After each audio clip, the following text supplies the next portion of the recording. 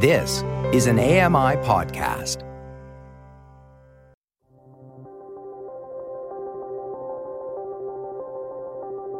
Welcome to Voices of the Walrus on AMI Audio, where professional readers give voice to articles from Canada's best general interest magazine. I'm your host, Roger Ashby. The pandemic sparked a boom in cooking from scratch. Where do boxes of pre-measured ingredients fit in?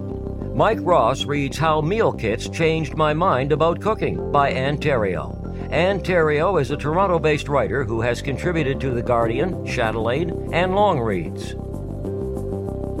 This is a first-person account titled How Meal Kits Changed My Mind About Cooking by Ann Theriault. 5 years ago, when my son was in kindergarten, he did a Mother's Day project at school that involved answering a series of questions about me. Some of them were designed to be funny, like guessing my age and height, and others were meant to elicit sweetness. Stuff like, "What's the nicest thing your mom does for you?" The standout moment of the exercise came when he was asked what food I made best. His response? That I was good at toasting bagels and preparing instant oatmeal. The sting lay in its accuracy. Add dumping a can of soup into a pot, and that would have pretty much summed up my culinary abilities at the time. I never really learned how to cook. My mom is handy enough in the kitchen, but when I was growing up, she was a single parent who not only worked full-time, but was also finishing an undergraduate degree in night school. Most of our weeknight meals were frozen or canned, or used some kind of shortcut, like shake-and-bake chicken. On evenings when I was left in charge, the best my younger sisters could hope for was chicken noodle soup from a powdered mix, fried hot dogs, or canned ravioli. As I got older, I learned how to make the basics: scrambled eggs, grilled cheese sandwiches, and various types of pasta, as long as the sauce came out of a jar. But preparing an entire meal from scratch always felt like too much work. When I had my own kid, time was at a premium, and I practically stopped cooking altogether. All of that started to change a few months into the pandemic. At first, my life looked like a deflated version of its former self, shapeless and only vaguely recognizable. That spring, my then 9-year-old son and I moved out of our downtown Toronto home to live with my mother in suburban Kingston, Ontario. I found the collapse of our daily routines particularly jarring. The activities that normally took me from wake-up to bedtime were suddenly gone. Scaffolding that had seemed so reliably solid until it wasn't. I was at a loss over how to structure my days. A few weeks into the first lockdown, my mother suggested we try a meal kit service. I figured that it could be a good way for me to contribute to the household, and that I couldn't mess it up too badly as long as I stuck to the instructions. What I didn't expect was that meal preparation would become the highlight of my day. From the moment I opened that day's bag and arranged its contents on my cutting board, I slipped into 40 minutes of not thinking about the pandemic. Everything was so neat, so organized, and with such a clear projected outcome. It was a brief period where I could create some kind of order in the middle of all the upheaval. And before long, I became something entirely new. Not just a person who cooked, but someone who enjoyed it. I wasn't the only one trying to fill empty pandemic hours in the kitchen.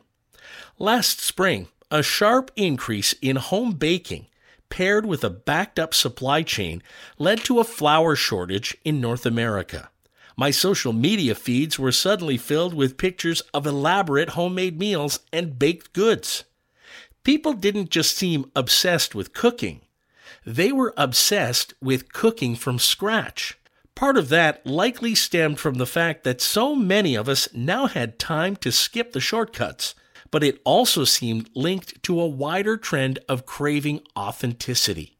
Meals made the old-fashioned way, the way our great-grandmothers used to cook, back when, according to popular imagination, ingredients were fresh, food was wholesome, and nobody worried about too much screen time. I thought about this every time I opened another meal kit, As I transformed those packets of pre-measured ingredients into what felt, to me, like gourmet meals, I couldn't help wondering, was this real cooking? When some of the first meal kits were created in the late 1960s, a time of elaborate home entertaining, convenience seemed far from their goal. Columbia House Records hired now critically acclaimed cookbook author Paula Wolfert, then an unemployed single mother, to put together a series of dinner party kits. The idea was to pair a gourmet 6-course meal with matching international instrumental music, a French meal with French music, a Chinese meal with Chinese music, and so on. Wolfert's meals were more complex than the average home cook likely wanted. Her French meal involved time-consuming steps, like making your own aspic and mayonnaise from scratch, and then adding carefully sliced pimento and lemon petals as decoration. Perhaps unsurprisingly, the service never quite took off and was quickly canceled. Meal kits as we know them today, subscription-based boxes with pre-portioned ingredients and easy-to-follow recipes, originated in Sweden with the launch of Middagsfrid, Dinnertime Bliss, in 2007, followed by Linus Matkasse in 2008.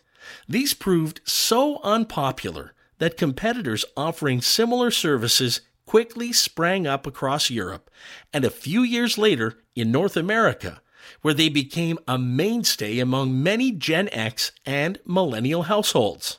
Today, HelloFresh, the most widely available meal kit in Canada, according to the company, has the ability to deliver to 95% of Canadian households. With many people spending more time in the home, HelloFresh Canada has seen enormous growth during the pandemic. Between September 2020 and February 2021, the company's revenue was 183% higher than in the same period a year prior.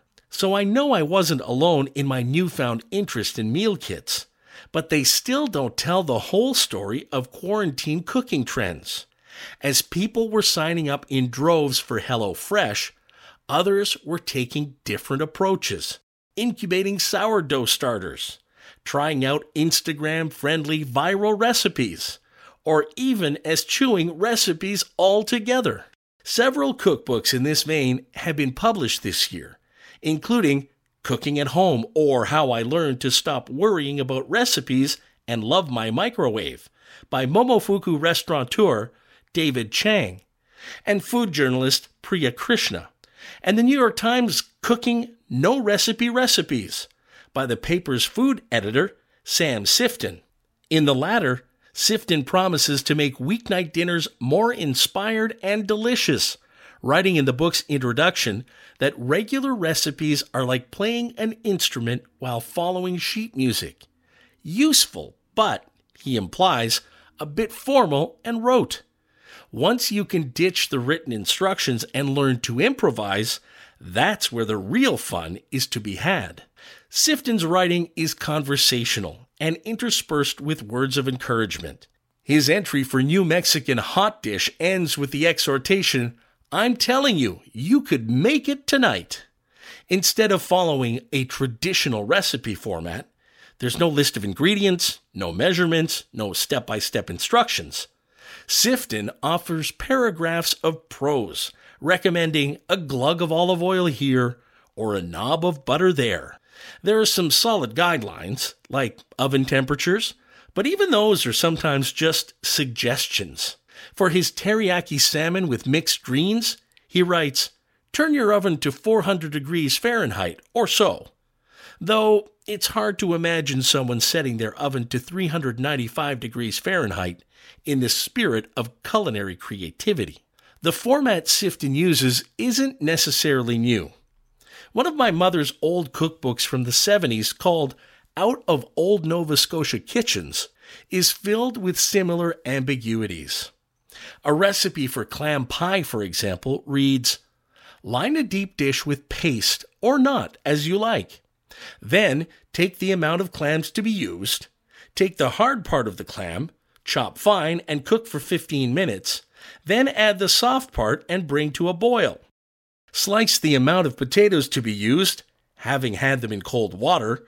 Boil until half done. Then put a layer of potatoes and a layer of clams, a little chopped onion, salt, pepper, pieces of butter until baking dish is full. Pour over the liquor from clams, cover with pie crust, and bake in a hot oven for 20 minutes.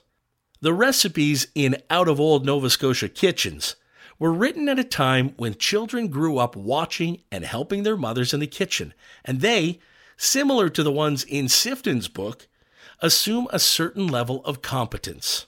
While I appreciate that Sifton and Chang are trying to help people build a sense of playful confidence by doing things the old-fashioned way, what about those of us who are still trying to crack that kitchen door? When I talked to Bonnie Stern, who founded Toronto's Bonnie Stern School of Cooking and was a former food columnist for the National Post, she notes that being able to cook for yourself, no matter how you do it, is something that isn't given enough credit. People think they should instinctively know how to cook, and that they shouldn't have to learn how to do it, Stern tells me. But when people go skiing for the first time, they practice a little bit. They don't just hit the hardest slope. I think meal kits are a way into cooking. It's like so many other things. You just have to keep doing it. The more you do it, the more you relax, the more confidence you get. When I ask Stern if she has any tips for anyone out there who, like me, is trying to learn to cook, she tells me that the key is staying organized. Read the recipes ahead of time. Assemble your ingredients beforehand and look for things you can prep in advance, things meal kits already do for you. Even as a veteran cook, she likes to make a to-do list before she gets started. It's a relief to hear that Stern's own process runs so counter to Sifton's beliefs on what the optimal cooking experience should be. Not because it discredits him, but because it's nice to see such a range of approaches from professionals.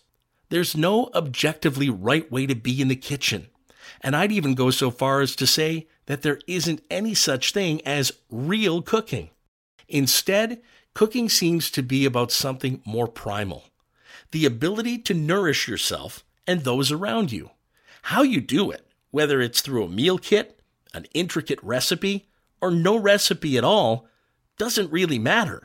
The biggest gift meal kits gave me was relieving the mental load of cooking, figuring out what to make, what ingredients to buy, how much time it would take to put it all together.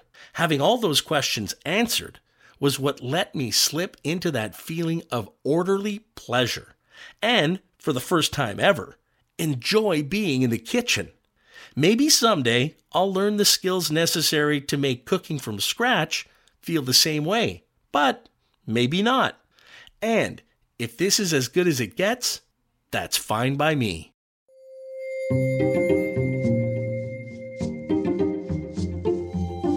That was a first-person account titled How Meal Kits Changed My Mind About Cooking by Anne Thériault. You've been listening to Voices of the Walrus on AMI Audio, produced by Don Dickinson. Audio engineering by Sam Robinson and Bill Shackleton. The manager of AMI Audio is Andy Frank, and I'm your host, Roger Ashby. If you enjoyed this podcast, please consider giving us a rating and review, and subscribe for more.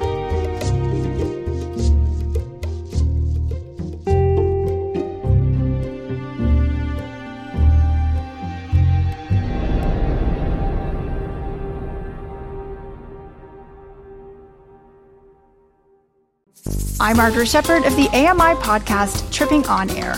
Every month, my co-host Alex Hajar and I spill the tea on what it's really like to live with MS. Watch Tripping on Air on YouTube or download wherever you get your pods.